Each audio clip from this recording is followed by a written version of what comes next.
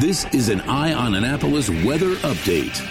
Hey everyone, this is George with DCMDVA Weather with a quick Thursday night update on December 22nd on the incoming Arctic cold front for the Annapolis region. We'll likely see a bit more rain tonight and overnight and can't even rule out a thunderstorm with temps currently in the low 50s across the region with already slightly breezy winds out of the east that will shift to the southwest after midnight or so before shifting to the west sometime tomorrow morning with some additional rain showers, possibly mixing with or changing to snow showers across the region tomorrow morning as temps quickly drop through the 40s and 30s and end up around 20 degrees, if not a bit less, by 5 p.m. tomorrow as winds gust to 40 to 50 miles per hour out of the west during the second half of the morning and through much of the afternoon. From there, air temps will drop into the 9 to 16 degree range across Anne Arundel County by Saturday morning with wind chills in the negative 10 to 5 above zero range ahead of a sunny but cold day Christmas Eve Saturday with highs only around 25 degrees as wind chills stay near or below zero much of the day ahead of another sunny but cold Christmas Sunday with highs again likely in the mid to upper 20s with winds settling somewhat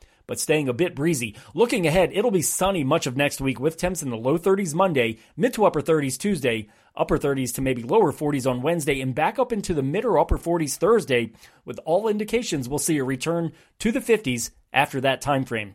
So hang in there over the next 72 hours and stay tuned for potential updates Friday and through the weekend while enjoying the big holiday weekend with family and friends across the region and beyond. This is George Young of DCMDVA Weather. Have fun and be safe, and be sure to use our website at dcmdvaweather.info and download our DCMDVA Weather app from the Apple or Google App Stores, along with interacting via our social media pages on Facebook and Twitter on a daily basis, so you can always stay weather informed.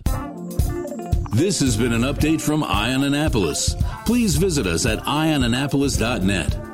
Follow us on Facebook at All Annapolis and on Twitter at Eye on Annapolis.